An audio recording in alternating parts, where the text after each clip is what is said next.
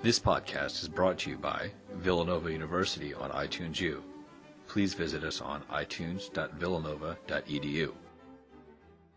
I hope this suit and this appearance are not off-putting. I'm trying to keep this informal, and I hope that you all will feel free to interject questions as I go along. If there's something that's unclear, something you want to know more about. One of the things that's a bit of a challenge is coming from a law professor perspective and being used to speaking to law students. I'm going to try to make this, sort of interesting and comprehensible to everybody, as I try to do writing for Slate, right? So I'm not writing for a legal audience. I'm trying to sort of do it in a way that I hope is comprehensible and fun for all. And so what I'm going to do in just the next few minutes, because I want to leave most of the time for our panel discussion, is just to give you sort of a background on what's been going on with marriage equality in Pennsylvania, and then to kind of situate that nationally. And so I call this an update on what's been happening, a prediction of what's going to happen, and I hope most importantly, a conversation. All right. So this will be about a 2-second history lesson. Back in the early 1970s, people think of marriage equality and same-sex marriage as being a very recent phenomenon. But here are two gentlemen in the 1970s who applied for a marriage license in Minnesota. I think you can guess the result. They didn't prevail. They went all the way to the Supreme Court of Minnesota and lost their case. And in fact, the guy on the left with the distinctly 70s hairstyle was subsequently fired from his job as a librarian with the state. And it shows you that people who were doing these things back then were quite courageous. They were really pioneers. They took tremendous personal risk to put themselves out there. And this was before you had advocacy groups kind of shepherding these cases along. These were people kind of in a do-it-yourself mode. That's really sort of what they were about. They appealed to the U.S. Supreme Court, which basically gave them the legal equivalent of a backhand, right, saying they didn't even want to look at the case. They said there was not even a substantial federal question there, all right? So that's in the early 1970s. And that's kind of how things stayed for a very long time. In the 90s, the scary pineapple out of Hawaii came along, and the Hawaii Supreme Court looked like they were about to sanction same-sex marriages in that state. And this created a bit of a panic in Congress, all right? So Congress was afraid that, like pineapple, same-sex marriages would become either the principal or the second export of Hawaii and would infect all the other 49 states. And that was the concern, right? So that was 1993. In 1996, looking for a wedge issue to drive against President Clinton, there was introduced into Congress and overwhelmingly passed the Defense of Marriage Act. And the Defense of Marriage Act really is the progenitor, or a big part of the reason why we're here today talking about what's going on with same-sex marriages. And the Defense of Marriage Act, again, federal law, has two major components, all right? Section 2, which was the part that was enacted in direct response to what was happening in Hawaii. And what Section 2 says is, in layman's terms, if you are in another state, and that state doesn't want to recognize your marriage from Hawaii, or whatever other state, right, might enact same-sex marriages, like Massachusetts then did in 2003, became the first state to do that. That state doesn't have to recognize your marriage. That's what Section 2 says. And that was in direct response to what was going on in Hawaii. The more interesting section for our purposes, though, is Section 3. And Section 3 did something quite unusual, and some would say unprecedented. And what Section 3 did was to define marriage for federal purposes. You might say, well, why is that unusual, right? That's unusual because typically marriage is defined by the states. The states set the terms under which people can marry. So to give you some examples, different states have different ages, right? So in some states you can marry, believe it or not, when you're 14, right? In other states they have possibly more sensible restrictions like 16, 18, or so on, right? So there are those kinds of differences. Some states say first cousins can marry, some say they can't, right? those are a couple of examples. Older examples, more controversial, obviously, until the Supreme Court put an end to it. Some states allowed interracial marriages, some states didn't, until the Supreme Court in 1967 said that all states had to permit interracial marriages. So the Defense of Marriage Act says, for federal purposes, okay, in figuring out the meaning of any act of Congress, the word marriage means only a legal union between one man and one woman as husband and wife, and spouse basically means the same thing. Well, why does that matter? A lot of the benefits, I would say most of the benefits that inure to a married couple, right, come from federal law. Okay? So the right to file a joint tax return at the federal level, a huge benefit for some couples there's a marriage penalty, but for others it's a huge benefit, right? Not available to same-sex couples. So what that means is even if you were married in Massachusetts, you were not married for federal purposes. That's what the Defense of Marriage Act, Section 3 said. Okay. And it's important to recognize that we've come a long way since then. So in 1996, you know that guy, right? President Clinton said at that time, I remain opposed to same-sex marriage. So he signed the Defense of Marriage Act, right? Congress passed it. He had to sign it. By the way, even if he vetoed it, they would have passed it anyway. They had basically 3/4 of Congress willing to enact this. But he signed it. All right. 2011, for a few reasons. One is he's no longer in office, but there's been a huge sort of social, legal, cultural evolution in people's ideas about same-sex marriages. He then changes his tune. He's a New Yorker now and says, I believe New York's welcome must include marriage equality. Okay, so this gives you an example of how things have changed.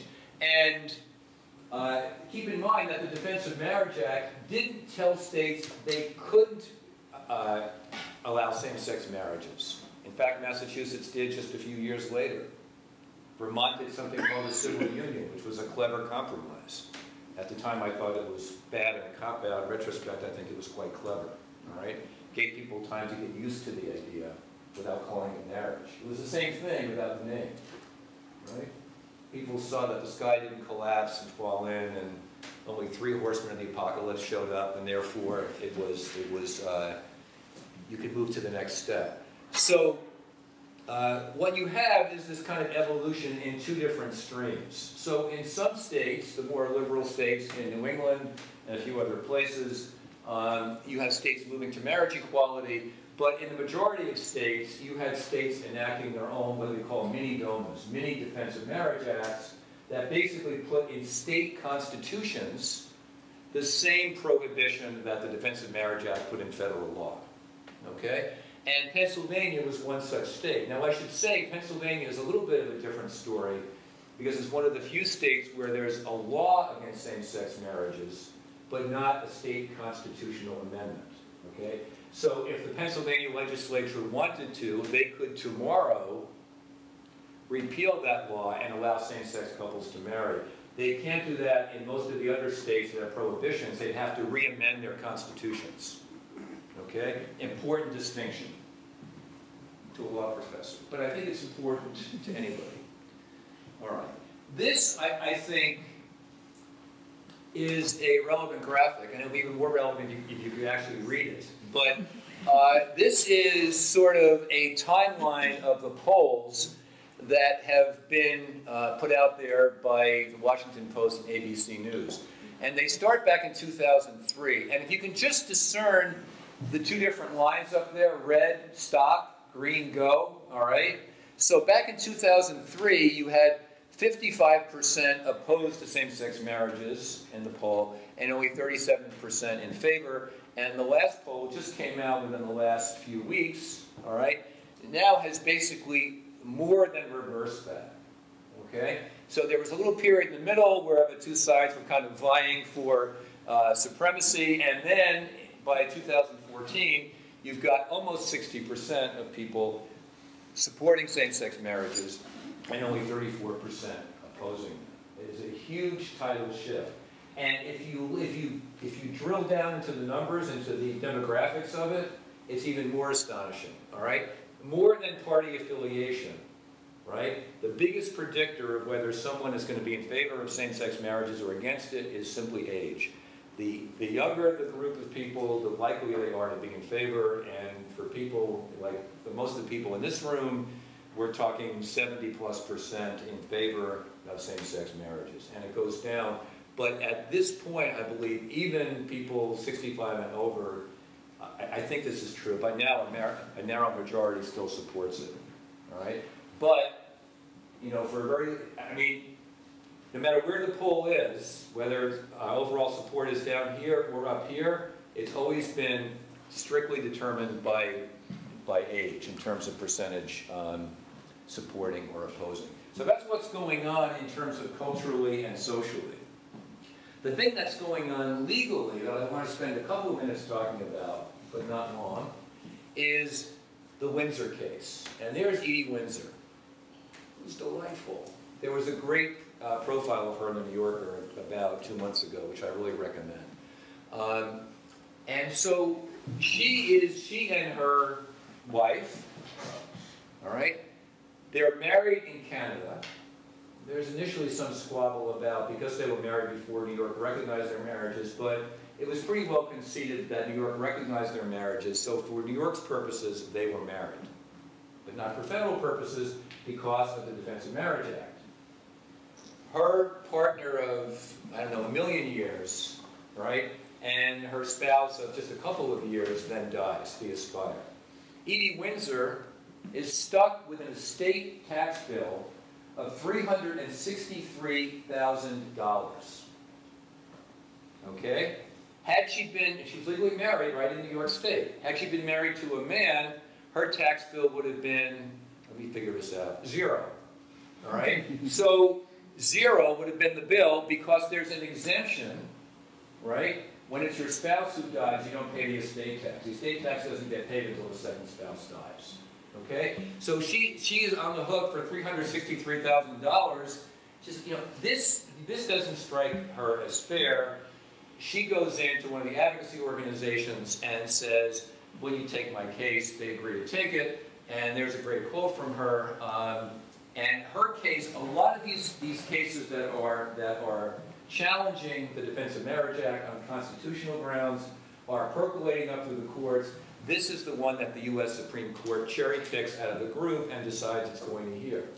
The Supreme Court doesn't have to hear any of these cases, but there were starting to be conflicting decisions in various federal courts. The Supreme Court really felt like it had to jump in and do something to resolve the conflict. They take the case, it goes all the way to the U.S. Supreme Court, and last June, at the end of June, the very last day of the term, the Supreme Court issues its decision in United States versus Windsor.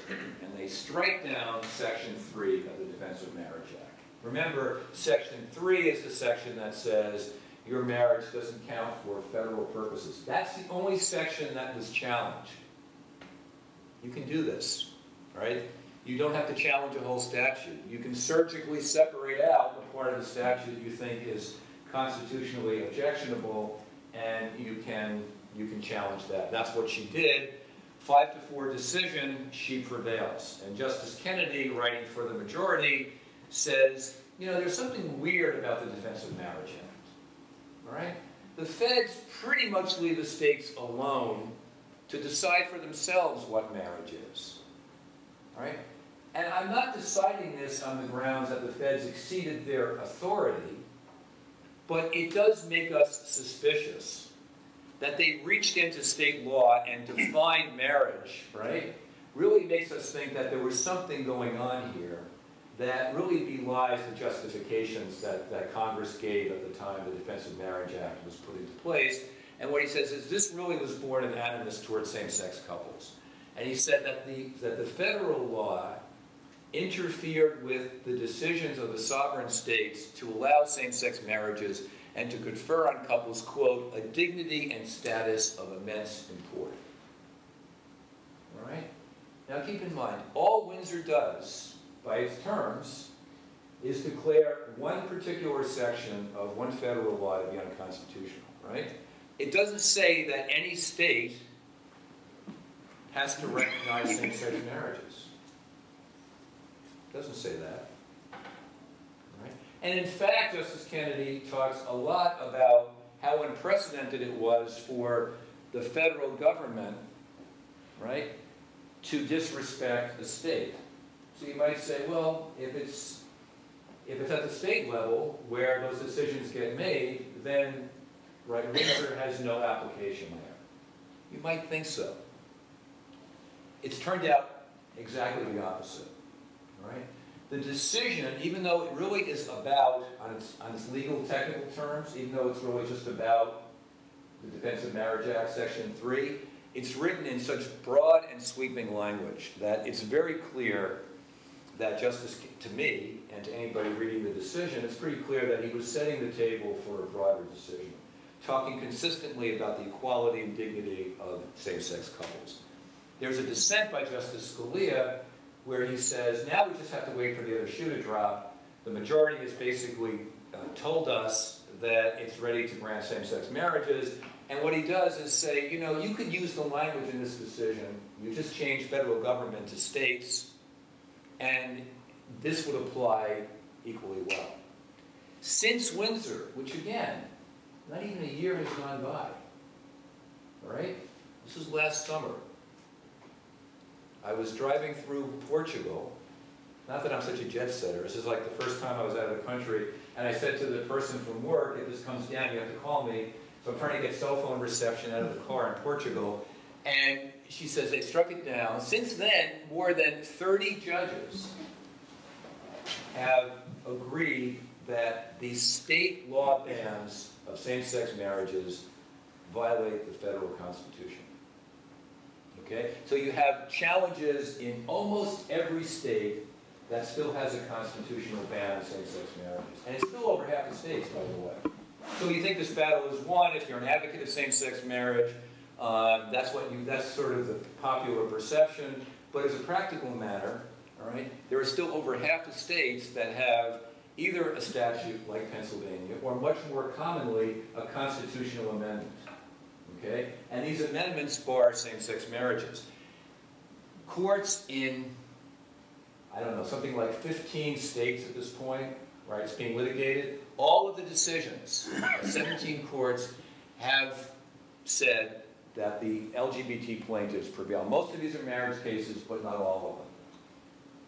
There are a few cases on other issues where the court has also relied on the sweeping statements about the dignity and status of LGBT people and couples. But most of these are marriage cases. Okay? So it looks pretty clear, and the more of these decisions there are, the harder it is for a judge on the other side to disregard all of that. There's a tremendous amount of ballast, a tremendous amount of weight that now attaches to these decisions. And what they basically have said is, you know, there's no reason in the logic and the language of Windsor to limit the holding to federal law. That same-sex couples' dignity is implicated in all of these cases, and the state has no real counter-argument. Okay? And the longer these cases have gone on, the arguments against same-sex marriages have had less and less traction in courts. There's an interesting case that wrapped up last week in Michigan where they actually had a trial. Most of these cases have been decided on summary judgment, on the papers, without having a trial. Michigan, there was a trial, and a lot of it was about whether same-sex marriages were harmful to children. And that was sort of a battle of the experts on that issue. And a decision should be forthcoming soon.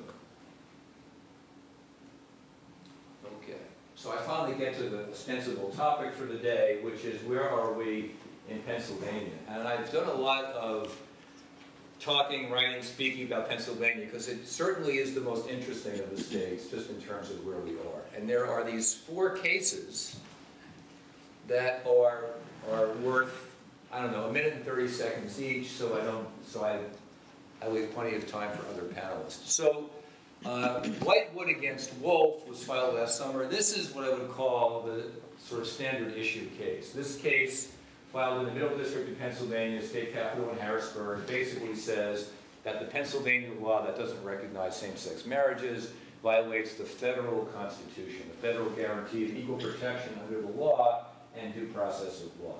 Right? Due process basically in the sense of fundamental right to marry that should attach to gay and lesbian couples as well as straight couples. That's Whitewood against Wolf. That case is scheduled to go to trial in June in Harrisburg. If I had to guess, I would say there's a pretty good chance the court will resolve the case once the summary judgment, which is basically summary judgment says, you don't need to have a trial, the issues are clear, you can just decide this on the papers. My guess is it'll be decided in summary judgment, but we could have a trial in June. Palladino against Corbett, one of our panelists is the other half of the Palladino couple, right? Isabel Barker, right? They are the only couple in this suit. This is a much more surgical attack. This is also in federal court, but it's in federal court here in, not quite here, next door in Philadelphia, right? And this challenges only the part of the Pennsylvania law that doesn't recognize same-sex marriages from other states. It's all it challenges. So it doesn't say Pennsylvania, you have to issue your own same-sex marriage licenses, but you have to recognize our marriage from Massachusetts, which was valid when entered into in that state in 2005. And during the kind of back and forth part of the conversation, I'll talk a little bit more with Isabel about her case. Haynes against Pennsylvania Health Department. This is the case of Bruce Haynes in Montgomery County, who was giving out marriage licenses to same-sex couples. He was ordered to cease and desist. He's appealing to the Pennsylvania Supreme Court. I don't think he's got a very strong case because the court is not going to address the constitutionality, I don't think they will, the constitutionality of the underlying prohibition against same-sex marriages. They're going to look at what the limits of his authority are under existing state law. The interesting offshoot of that is Ballin against Corbett. Ballin against Corbett is a case where the folks that got marriage licenses, there was a window of time where the marriage licenses were being given out in Montgomery County. Some people got marriage licenses, and some people, like one of our panelists, Ken Oakes, had his marriage solemnized. He's married, but are those licenses valid? Not clear. Not legally clear. Ken is not a plaintiff on that case, but there is a raft of plaintiffs who have joined in sort of a class to say our marriages should be recognized under Pennsylvania law. The only way to do that is to declare that the State Defense of Marriage Act is unconstitutional. The one interesting thing I'll add to that, and this is only for law geeks, but maybe you'll find it interesting anyway, is that in any other state, except for like Indiana and a couple of others, where the prohibition on same-sex marriages is in the state constitution, right, then the only trump card is the federal constitution. And that's pretty much why those first two cases have been brought in federal court under the U.S. Constitution. Ballin against Corbett, one of the arguments is that the Pennsylvania law prohibiting same-sex marriages violates the Pennsylvania state constitution. So you could have a situation, if that case got resolved early, that the statute would be declared unconstitutional under Pennsylvania law, and we wouldn't get to the federal claims, but the effect would be that all of the other people would win because the Pennsylvania Supreme Court would have struck down the state law under the Pennsylvania Constitution. Complicated, but possible. Okay. Where are we legally today? And again, this is just sort of a summary. Full marriage equality has now come to 17 states, plus D.C. There are still 4 states which have these civil union domestic partnership animals which purport to give all the rights, benefits, and obligations of marriage, except for the name. Okay. We still have 4 such states: Nevada, Colorado, Oregon, and a state I'll probably remember in a minute. But there are still more than half the states that don't have relationship recognition. Those are the cases that are moving through the courts, and I'm not at all confident that I'll be able to click on this. But you see how that's in blue? That's supposed to indicate, it's not going to work. I was going to show you, if you go to freedomtomarry.org, you will see a list of all the cases being litigated. I just wanted to show you that because it's dramatic. I mean, basically, in almost every state where there's still a ban on same-sex marriages, you've got litigation challenging it, and some of these are now at the federal appellate court level. It's only going to be a matter of, I would think, 2 years, 3 at the absolute most, before the Supreme Court is going to have to consider that issue again. Okay, so what's next? This is my last slide for those of you scoring at home, all right? So the first thing I want to say is I would be astonished if this drama played out in any other way but that marriage equality is coming to all 50 states and the District of Columbia. It's already there within the next few years. It would be astonishing to me if that wasn't what happens. I think when the Supreme Court takes the case again, there's so much momentum in that direction, and they bought themselves a little time to get people used to the idea, but I think that's where we're going. What I think is interesting, and we can talk more about this in the question and answer if we have any time, is where I think the next battle is going to be fought. And in fact, it's already being fought before victory's even been achieved on marriage equality. And this is the right or non-right of people to opt out. Let me explain what I mean. Okay? Same-sex couple getting married, they call up a photographer, or they go into a photography studio and say, will you please take pictures of our wedding? And they say, no. Right? Now, in some states, a majority of states, there is no legal protection under anti-discrimination laws in places of public accommodation based on sexual orientation. So what that says is they can already do this. They can already say no. If state, believe it or not, state doesn't have an anti-discrimination law, right?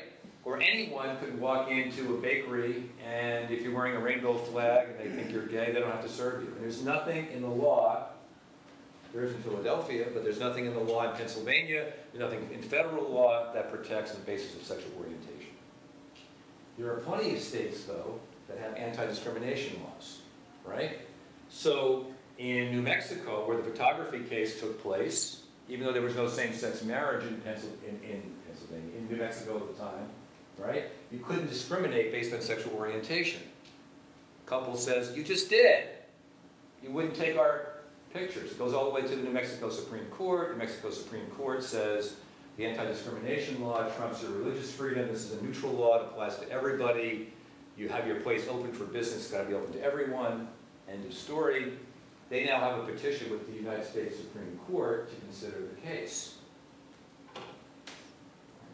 Or what about a county clerk whose religious beliefs say, I don't want to issue that license. I don't want to write out that license. You might say, well, you're a state employee. That's your job. Right? But they might say, they might push for a law that says if you have a strong religious exemption, they are pushing for these laws. That person can step aside and let somebody else in the office issue a marriage license. These are the battles that are going to be fought in the next forever, but at least the next 5 to 10 years. All right? And I think they're very interesting because they bring up two very important values, right?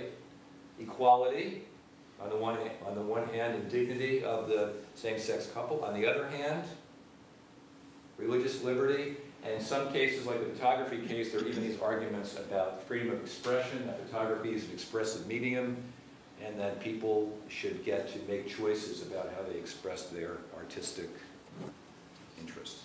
So I will stop, and Father Calderon will now speak, I think, right? And then we'll have our panel discussion. Okay. So thank you. All right, thanks. You didn't use a mic, did you? What's that? You didn't use a mic? No. Okay. I just yelled. When I first heard about the panel, and I said it's same-sex marriage and you want the church's teaching, I said, well, there isn't any, so that's the end of that. So then I was asked, well, why don't you say something about pastoral approach? So within the church, there's a whole lot of teachings. There's what we have in the Creed, I believe in God, I believe in Jesus Christ and Mary, the Trinity. And then the second most important teaching in the church is you must follow your conscience. It's in your conscience that you're made in God's image and likeness. So that's a church teaching. And all the tertiary teachings have to do with moral issues. And a dogma is different from a teaching. That's another thing. If you go online and try to figure that out, even the people that have written articles and books on dogma, doctrine, and teaching aren't in agreement exactly. Each person has their own definition, it seems.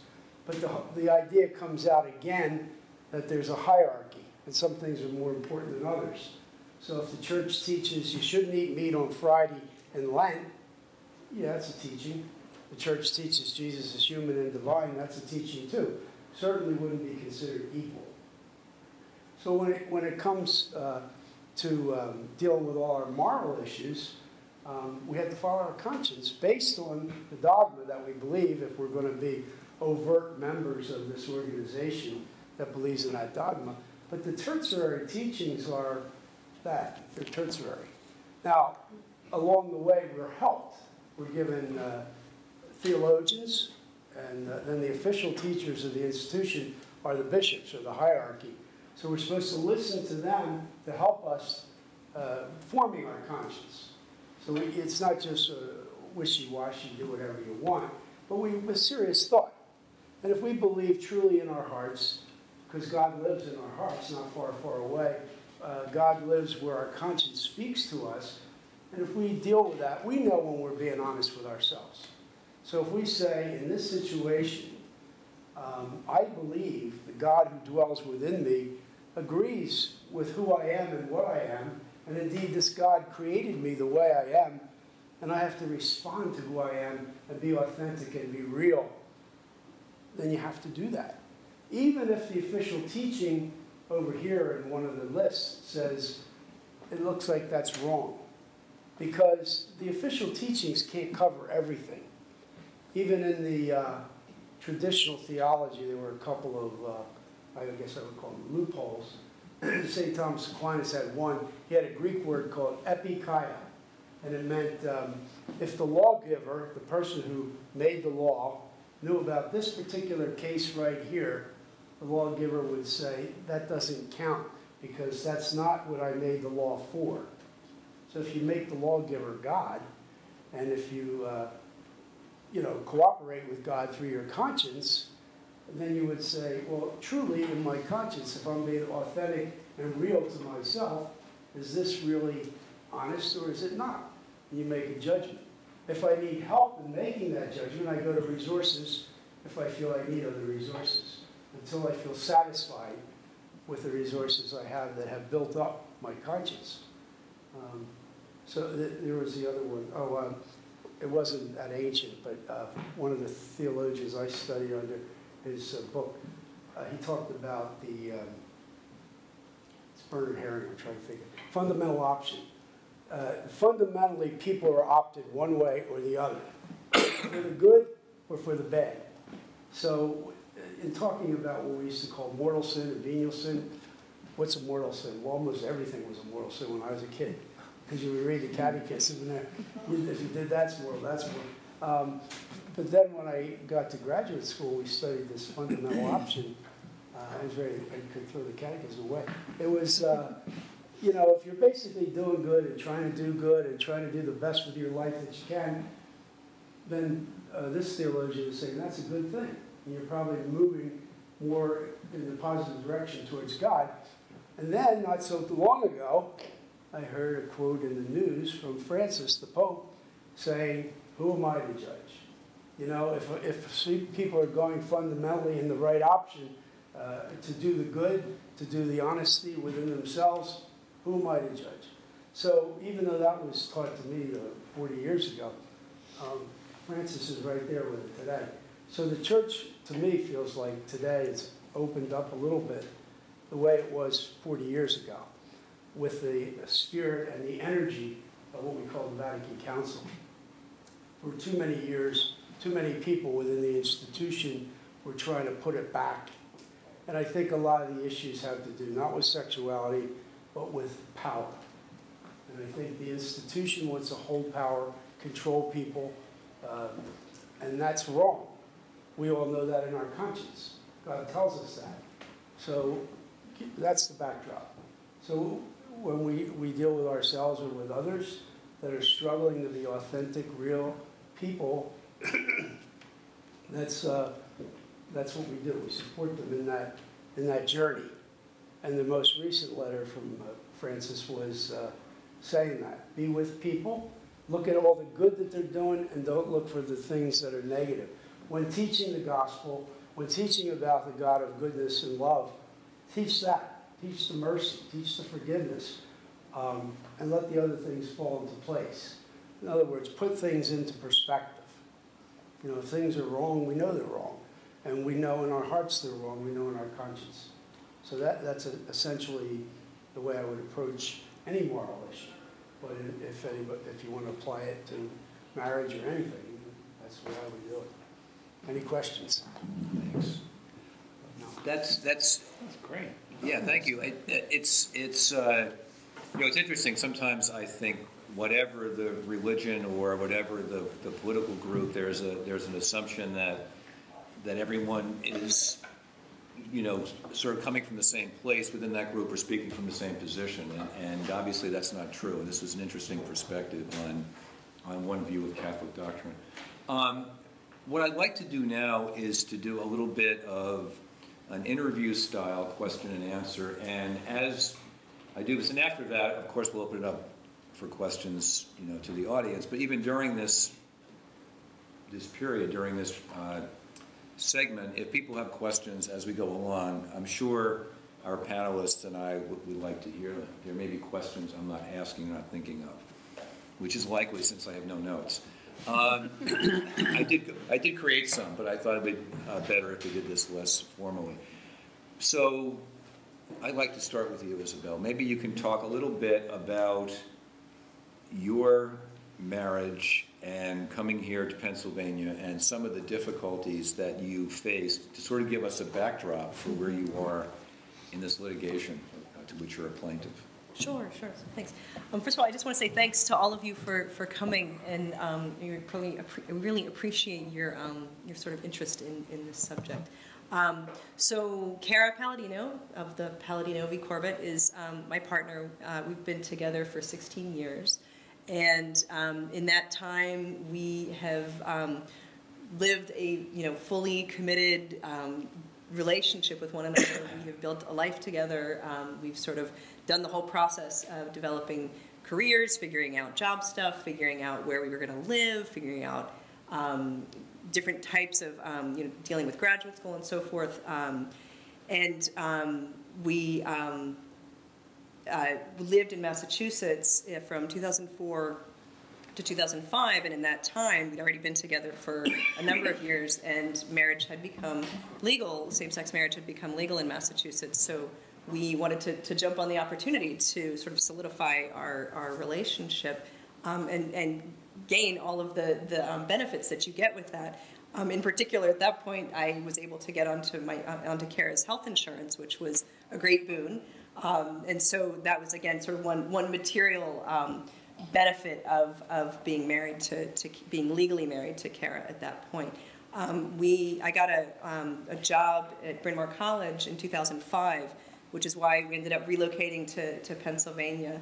And at that time, we sort of realized that we were going to be essentially stripped of the legal nature of our relationship. And so at various times, again, being in Pennsylvania, we had to, even though we had this marriage license that is the exact same piece of paper that a heterosexual married couple would have, that piece of paper basically carried zero weight in Pennsylvania. So at one point we were, again, dealing with health insurance in terms of employer-based benefits and needing to get access for the other partner. And our employer could not, or at this point it was Cara's employer at the time, could not accept, when I was trying to get onto her health insurance, wouldn't accept our marriage license as proof of our relationship. And so we had to sort of step backwards and register as domestic partners in Philadelphia, and for the purposes of the getting access to her health insurance. And so, since then, I mean, we are really boring, you know.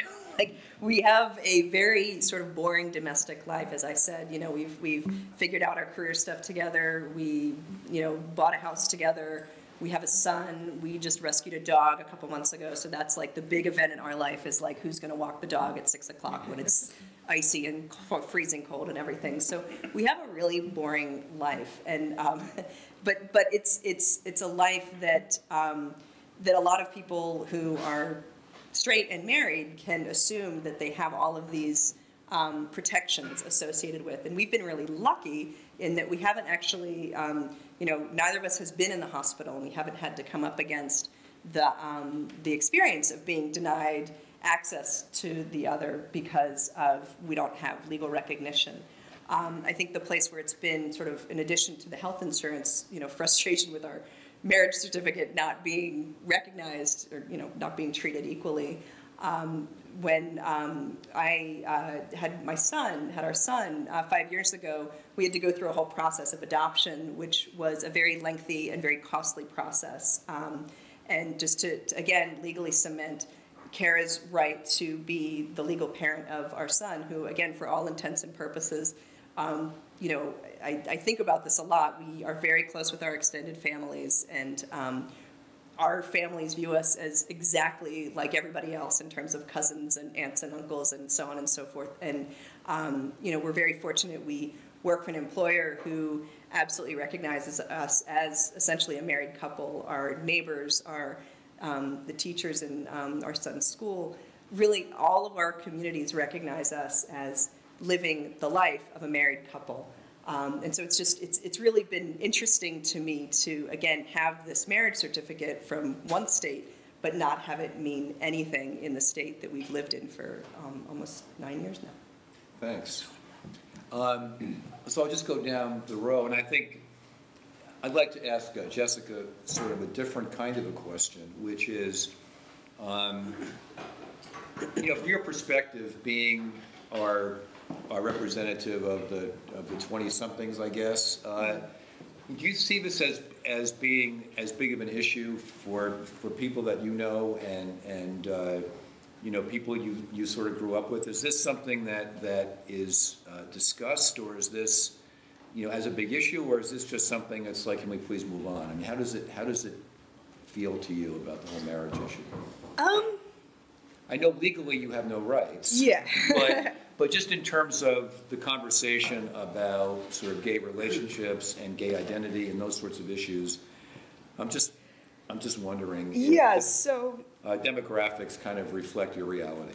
it's sort of a mixed bag. On the one side, I have a lot of friends who are in committed relationships. I myself am in a committed relationship, and there's always these questions that come up, like, should we want to get married? Should we want to buy a home together? Any of that stuff, we have to jump through all of these extra hurdles to do the same things that everyone else sort of takes for granted. So I think that constant awareness of those types of things certainly makes it an issue amongst sort of people in my generation, in my age group. So for instance, my fiance and I now are looking at wedding venues.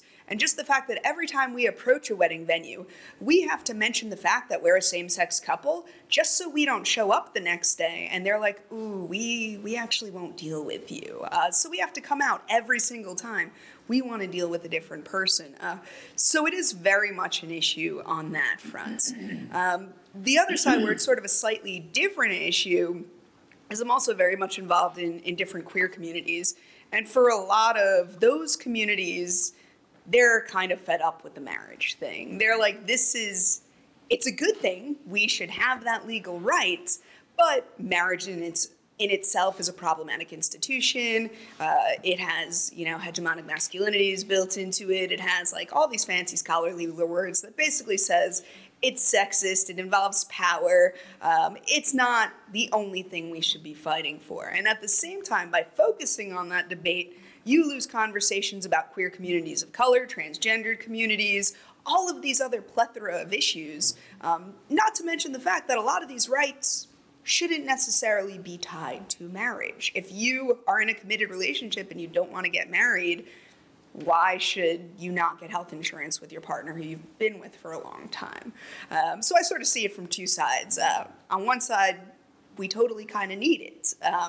On the other side, I also see the more critical perspective of it in the groups who are just very much, we need to talk about other stuff than just marriage. Yeah, so I want to follow up, if I could, with a question, because I've done some writing and thinking about civil unions, and in a few states, like Illinois, they actually have civil unions for opposite-sex couples as well as same-sex couples. And I interviewed some of the couples as to why they would choose civil unions, and there are issues with federal versus state law that I won't get into, but what was more interesting to me was kind of the psychology behind their decision. And they said some of the same things you're saying about sort of the patriarchy and the history of marriage not exactly being welcoming to women or not being good for women in a lot of ways, and feeling like they wanted to be part of some new, by design, gender-neutral institution.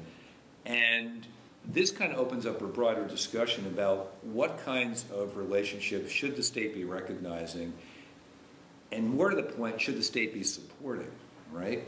Because there are all different kinds of people who might need state support in different ways who aren't getting it, right?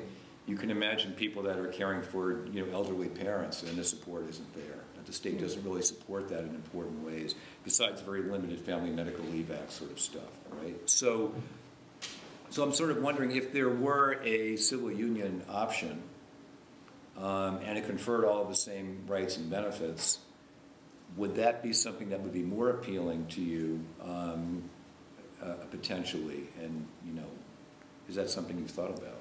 Yeah, I've thought about it at length. And for me personally, I love places that actually have it available to both same-sex and opposite-sex couples or whatever gender sex configuration you have. Right. By all means, that's awesome, because I know a lot of straight couples who have those same Objections, yeah. Definitely.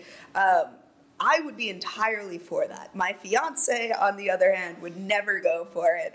And I'm more than happy to enter marriage because I know that's she was the typical little girl who grew up with those ideas, and she wants the big wedding and like all that stuff. So she's very much into that. I'm more than happy to put politics aside and my own views on that. Good partner. Yeah, exactly. Smart partner. Yeah, exactly. I'm worried she's recording me in here. So, I think it's a great option. But for me, at the end of the day, it's a word. Whether it's marriage or civil union, it's ultimately how we construct that relationship versus how a state titles it. Okay, thank you. Ken, you were one of the people that obtained a marriage license from Montgomery County and then had it solemnized. We were talking before the session at Christ Church, right, which is right. in Old City. In Old City. I've been there a few times. It's beautiful, right? And I guess I'm wondering a couple of things. One, if you care to disclose why you decided not to join the litigation, other than the fact that litigation is horrible, for everybody involved usually. But also, how you're thinking and feeling about your status. You're kind of in this nebulous zone. Does it affect your life in a day-to-day way? Well, first of all, I want to acknowledge my partner, Ed, right there. We still use the term partner. He's the stately-looking one. We've been together for many years, and we had decided that we did not want to get married until we didn't want to have a commitment service. We wanted to wait until we could get married. And I have been active in the Human Rights Campaign and other advocacy organizations, as well as the disability community, and so have a little bit of a social side to me that likes to push the envelope a bit, and so to get to the question of why we're not part of the class. When Mr. Haynes in Montgomery County started issuing licenses, and he did it, to this day, I don't even know why he got up that morning and decided to do it, but God bless him. But he started, and Ed was in France for a month, and I was on the West Coast for a month doing back-to-back conferences. And so we started emailing back and forth about, did we want to do this, and why would we do it? Would we do it because we really felt we were getting married, or would we do it as an act of sort of civil disobedience built on love? And so we kind of decided it was a little bit of both, and we understood that it really wouldn't have any meaning until the whole thing played out, although it had meaning for us. So the reason that we're not part of the class is because we got our license at the very tail end, and the class had been established prior to that. So we got our license, I think, like on the 22nd or 23rd of August. You have to wait 3 days in Pennsylvania. We live in Philadelphia, so we waited our 3 days. But I want to back up for a second, because before we got our license, I emailed the 2 priests at our Episcopal church, Christ Church downtown.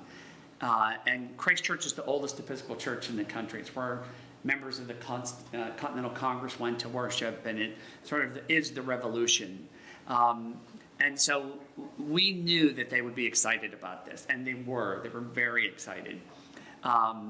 So the rector was on vacation, but he said to the assistant rector, who happens to be a woman, do it, go for it. Talk to the bishop first of the Episcopal Church, but go ahead and do it. And we had this very tight window because we knew that they were going to shut it down. So Kate Spellman, who is the priest that did it, called the Episcopal bishop. He basically stopped her right in the middle of her conversation, of her question, and said, don't ask me anything that you don't want the answer to. And so basically he was saying to her, I think it's great, do it. Just don't tell me about it, because I have to tell you can't do it. So we did it in the church garden on the 27th of August. There were only 5 of us present. Turned out to be 6 because the janitor wanted to participate. And we did it after 5 o'clock when the church was closed. We wanted it to be very private because we knew that at some point we were going to have a big event in the church. The biggest issue for us was, and I think what gets to part of your question about how does it impact our lives today, it really doesn't, because we're just as boring as you. And that's what I think is so funny about people who have so many concerns about gay people. Most gay people are really boring. So I think this has been the great triumph of the gay rights revolution, is to be able take to say all this great, exciting culture that existed in all kinds of little demimondes and to just to make it into one boring slurry of mediocrity. Garbage night is Thursday. So I think, yeah. So I just want to add one more thing. For us, right? I want to add one more thing that was really, that I think was important to us in our decision making. In 2012, the Episcopal Church came out with this blessing of same-sex marriages. The General Convention worked on it for a number of years, approved it, and our rector kept trying to get us to do this. And we kept pushing back and saying, no, we don't want to do it, it's not real. It's a, we can do the same thing by just standing in church and saying, we love each other. This is the Book of Common Prayer. If you're an Episcopalian, if you're a Catholic, you have the Solar document. But the Book of Common Prayer is our document. It's where all of our dogma is, all of our rights. And so the stipulation when we spoke to Kate and to Tim, who are the 2 priests, was that we did not want this, we wanted this. And immediately they said, it's this. They didn't argue with us. And so this is what we did.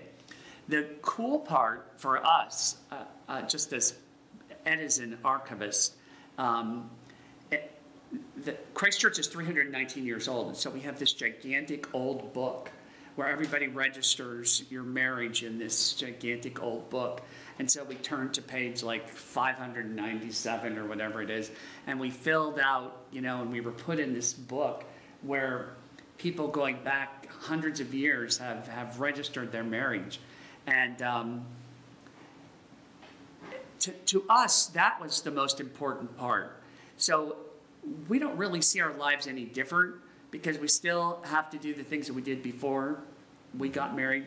But what we wanted to do was to make a statement to our church.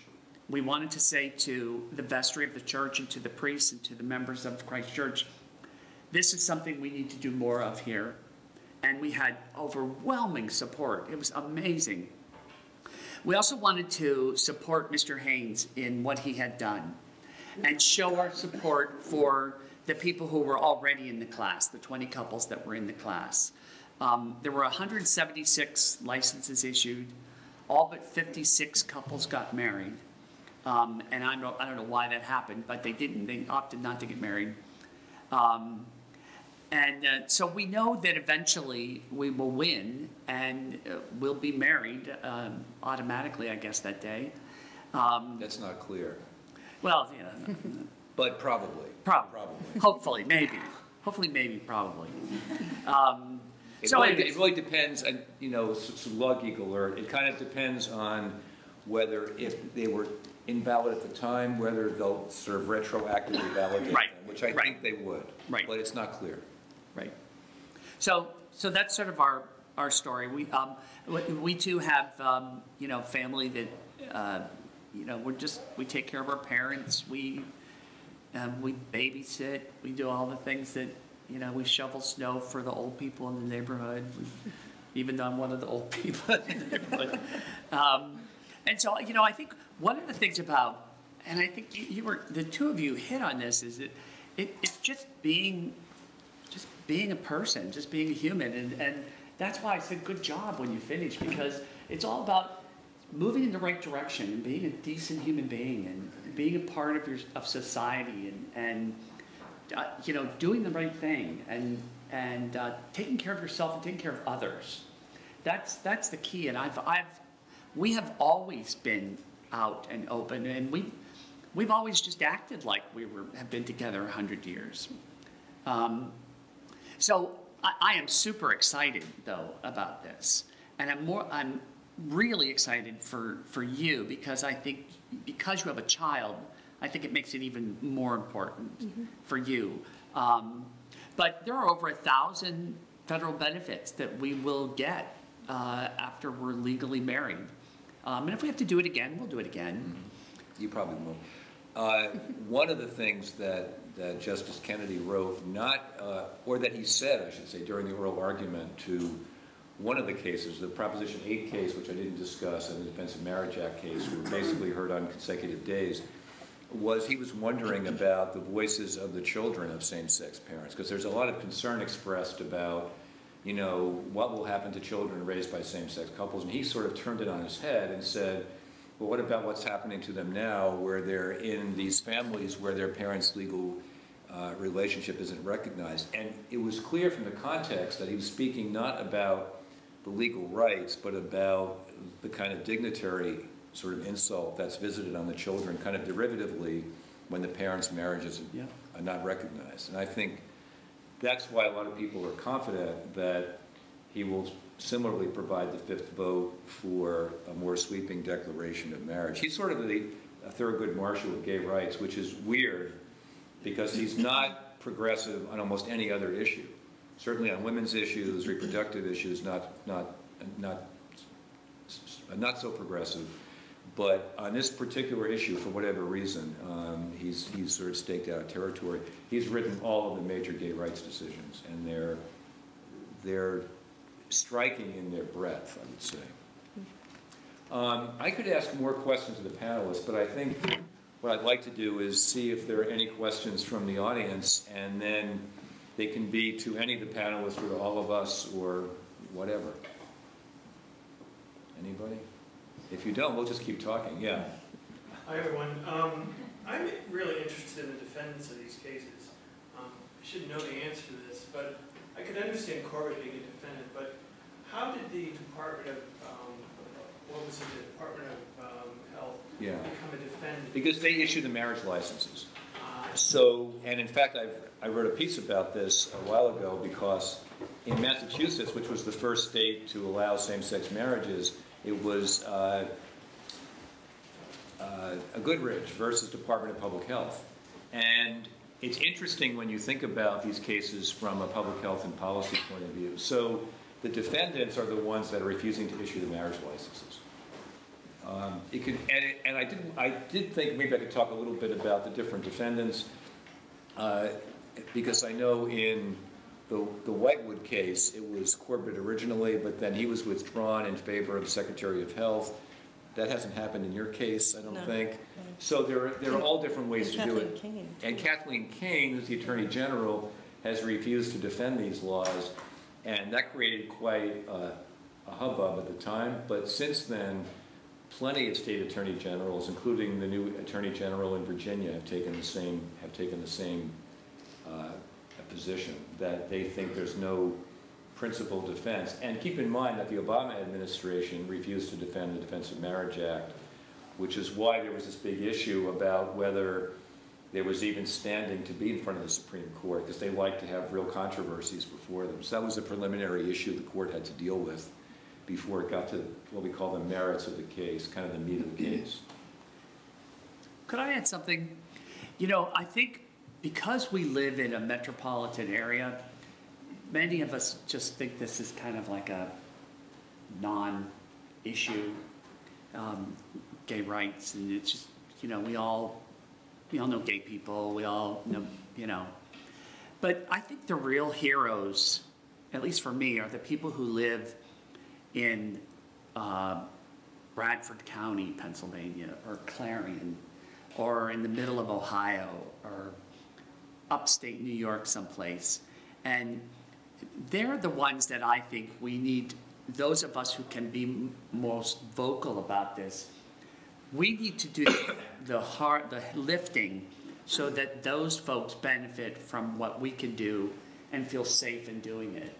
And I think that's probably why we see lots of these things around urban areas, because it's easy for us to do that. And especially those who work in education and other fields, we can be more out with who we are. Yeah. But it's the people who I think are the unsung heroes out there, who are living quiet lives, maybe a little scared, maybe a little nervous, you know, maybe get beat up or have homophobic slurs thrown their way every once in a while. Those are the folks I think that we really do this for. And so for that, I think I'm most grateful. Yeah, I mean, the book Sticks and Stones is a book about bullying by Emily Bazelon, and she talks about the case. She talks about 3 cases. She really kind of drills into the details. And one of the cases she spends a lot of time on is this case involving Jacob, who was from upstate New York, who was just bullied relentlessly. And he kind of insisted on living his life out loud. He was very queer identified, and he would dress in all kinds of flamboyant clothing, and he just refused to back down, and he suffered horribly. And there was eventually litigation. The school reached a settlement. Policies changed. But that, in my view, takes a lot more courage than what any of us are doing, because you're in that crucible of high school, or I think it started in middle school, which isn't pleasant territory for a lot of people under any circumstances. And then to do something like this, not every kid can do that, even if they have the same core instincts. And so I think that's to be celebrated. The other point to make here is you're right about the geography mattering a great deal, because we've seen in Kansas and Idaho and Mississippi and Arizona these recent attempts to push through laws that some of them, the Arizona law that generated the most publicity was actually not the most extreme. Laws in Kansas and Idaho would have totally stacked the deck in favor of people not wanting to deal not only with same-sex couples, but even the way the law was written with gay or lesbian people under any circumstances, which, by the way, they don't even need to currently, because there's no anti-discrimination protection. So right. It really shows the strength of the opposition is still really dug in some parts of the country, and they're seeing what's going to happen with marriage equality, and they're trying to sort of reclaim some territory. And it'll be interesting to see how this plays out. But there's a lot of, usually at the legislative level, just below the surface, real vitriol that's still there about LGBT rights issues. And this has become sort of the second order concern that we see. Yeah. I wanted to make a comment in relation. Thanks, all of you have been wonderful. This has been really great. Ken was saying, unsung heroes, and geography really matters, and we live in a metropolitan area, and I hear you on that. But I will also say that I simply know for a fact that we are on a Catholic campus where my 20-somethings and teenage students are not all comfortable being out. Absolutely, and so we also have people right here, who live in dorms on our campus who don't feel comfortable about that. And I was also really struck by your story about your decision, your and Ed's decision to want to be married in Christ Church and doing that, and the combination of the legal and the spiritual kind of celebration, and the way that the bishop stopped Kate from saying, the priest was going to marry you, stopped, and said, I don't want to hear anymore. Don't ask me a question you don't want to know the answer to. And then Father Joe, sorry, I'm going to put you on the spot a little bit here, but you said that bishops are supposed to help us. Our conscience is first, right? So that bishops are supposed to help us, and in both of those cases, I feel kind of frustrated by an institution that is supposed to be caring, but is so slow to kind of move. And anyway, it was kind of striking.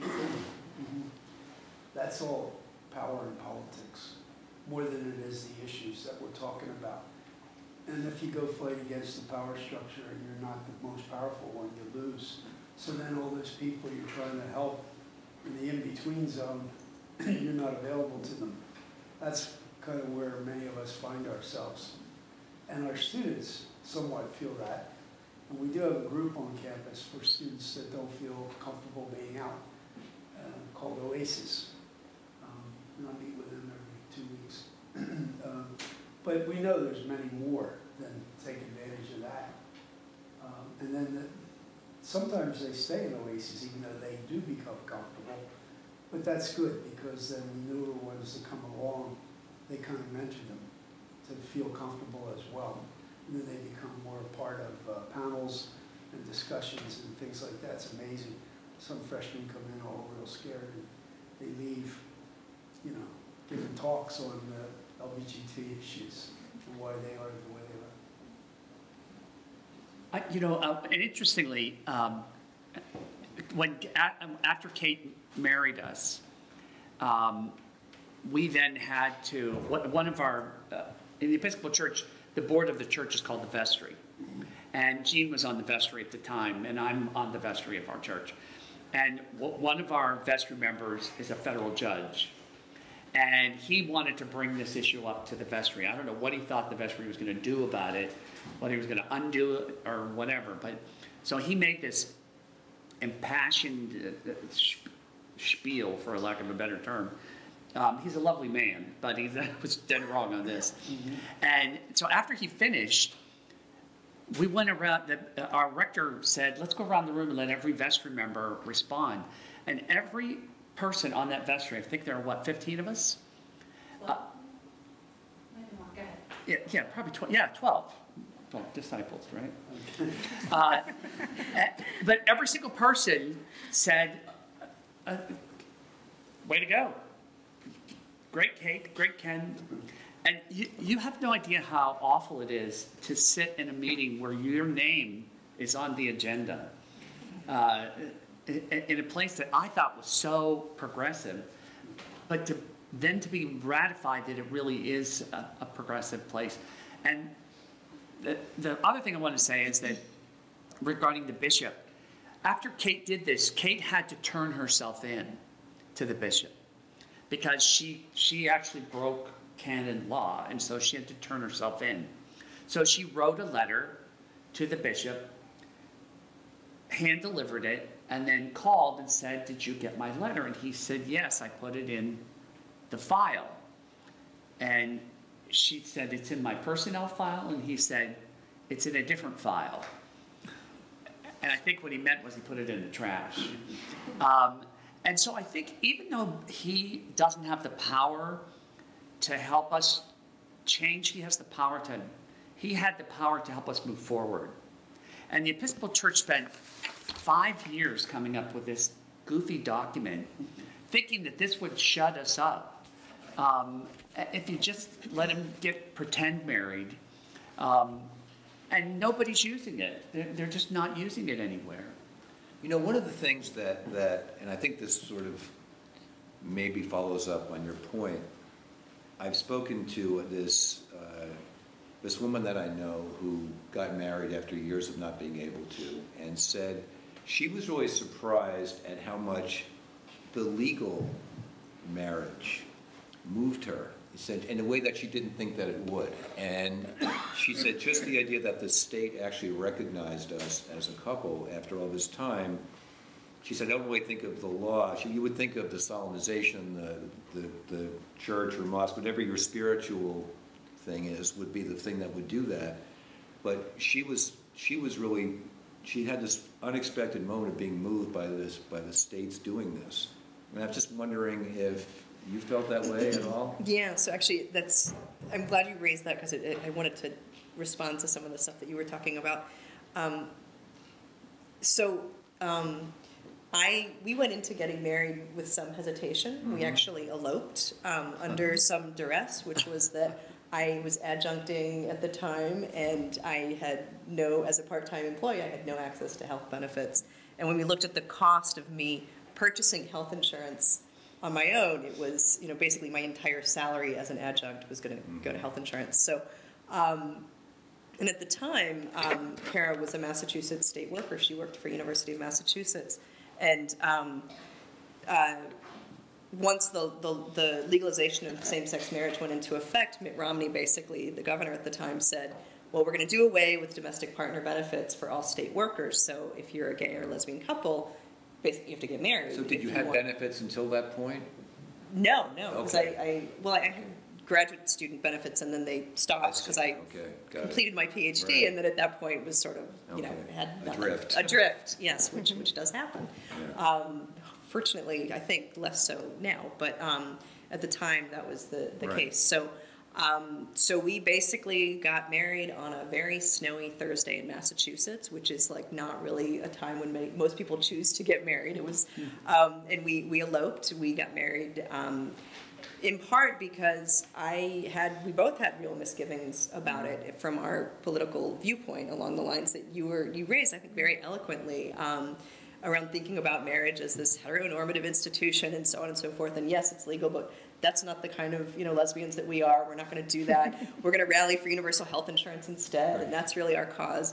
But it was very interesting because we got married, went out to dinner, had a little celebration, and the waiter brought us some champagne, which was nice, and went home and. It was interesting the effect that had, because I do remember having this feeling of, I think it was probably calling a health insurance, employee or something in Boston to register for health insurance, and just feeling really empowered that I had this sort of legal framework that it wasn't just me saying, so, as you were talking about, so it's like we're actually same-sex couple, and what do you think about that?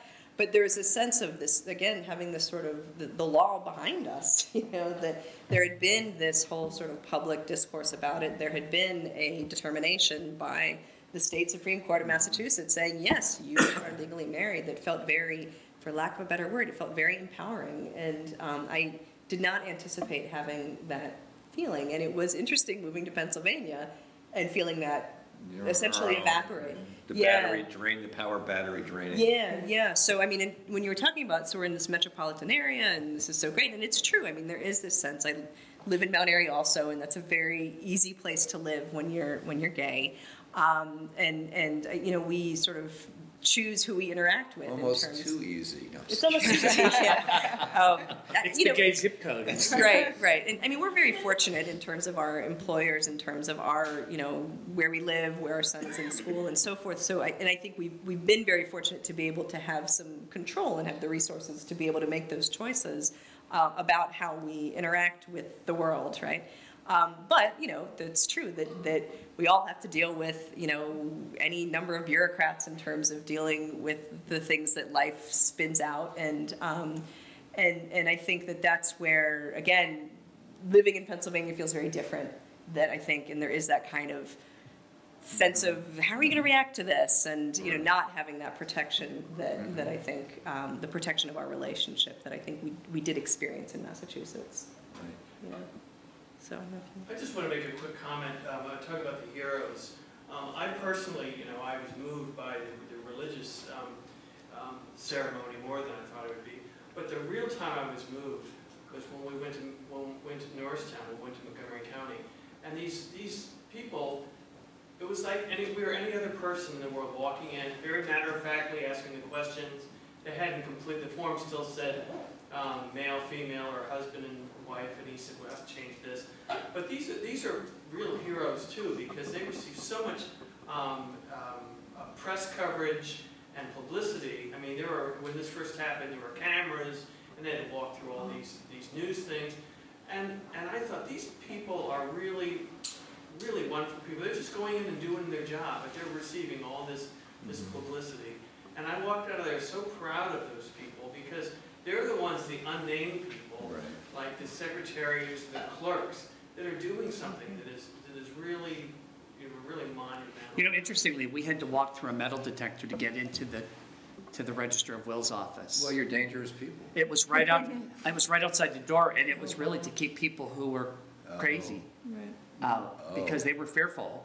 Oh, interesting. It was right outside the door to the Clerk of Wills office, and to me, that was shocking, but real. If there are any other questions, we'll take them. Sorry, I've asked a couple of students on campus, like their opinions about same-sex marriage equality, and most of the responses that I get that are against marriage equality, they usually say it's because it's a religious sanction, and that because of, they usually cite different parts in Genesis. I was wondering how you usually respond to this. So It's a typical answer I get. So that's a sort of a fastball right down the middle for a law professor, right? Or for I think for anybody on the panel, because it's not really responsive, right? It's about what the state is doing. Now that isn't to say that there aren't arguments against marriage equality, which we could have, right? But to say that whatever the Bible says, I mean, it's one thing to say you have the right to express and practice your religion. It's another thing to say that because of this particular worldview, that the state should be disqualifying an entire class of people on religious principles. That really is an establishment of religion problem. That is the best response. Now, people's views can be informed by that. That could be their reason for being against the idea of it. But it's not a good argument against the state's recognition of it. That's how I would respond to that. I mean, okay. My whole thing with that is, it always sort of blows my mind because, fine, I understand that there are a multitude of religions that prohibit gay marriage. But if I'm Jewish, I also can't go into a Catholic church and get married. If I'm not a member of that parish, I may not be able to get married. They have the right to not give me that spiritual ceremony. That has nothing to do with the legalities of it, like nothing at all. And honestly, I don't think, or I would say there's a fair number of sort of gay folks that wouldn't want to get married in a religion that doesn't accept them, you know? I'll go to a religion that will. I'm fine with that. So it's just one of those arguments that, okay, that's good for you, but I'm not asking you to marry me. I'm asking the state to do this. Yeah, the other thing that occurs to me is you want religion to be respected. And the problem with the argument that they're making, or the point that they're making, is that there are lots of religions and lots of views, and some religions are in favor of same-sex marriages, and some are opposed to it. And if you really want to respect religious belief in the broadest sense of the word, right, then the state shouldn't get involved in choosing sides in favor of one religion or the other, unless there's a separate secular reason for doing it, which, again, are the things we could debate. But this idea that the state should be choosing one religious belief over others really is, in a broader sense, disrespecting religion, period. That's how I look at it. I'd love to hear Father's response to the Genesis thing. I couldn't hear it all. Can somebody, because I have a bad ear. What? She said they quote Genesis often. Oh, why did they, well, Genesis is, okay, that was written way back in the time in a patriarchal society. It's also a literary book as well as an inspirational book, the Bible. So biblical scholars use all those tools of literary and form and historical criticism. So once you go back into context, when they wrote it, why they wrote it, and all like that, it would make sense. They would write a male-female story. But if the culture was more same-sex friendly, they probably would have written the same, Adam and Steve instead of Adam and Eve. So, but they didn't. That's just a circumstance of history, I think, and culture when it came forth. Yeah, and by those same arguments, you could easily say that, the Catholic Church should allow incestuous relationships, because, early Bible books, they're big fans of that one. And polygamy is all over the place. Oh, yeah. I've just been told, and I think we need to stop, so I would really like to thank my fellow panelists, and it's a great conversation. Sure, if any of our remaining audience has other questions for our panelists, they would be happy to hear. So, thank you. That was great, thank you. It was great to meet you. It was wonderful to meet you.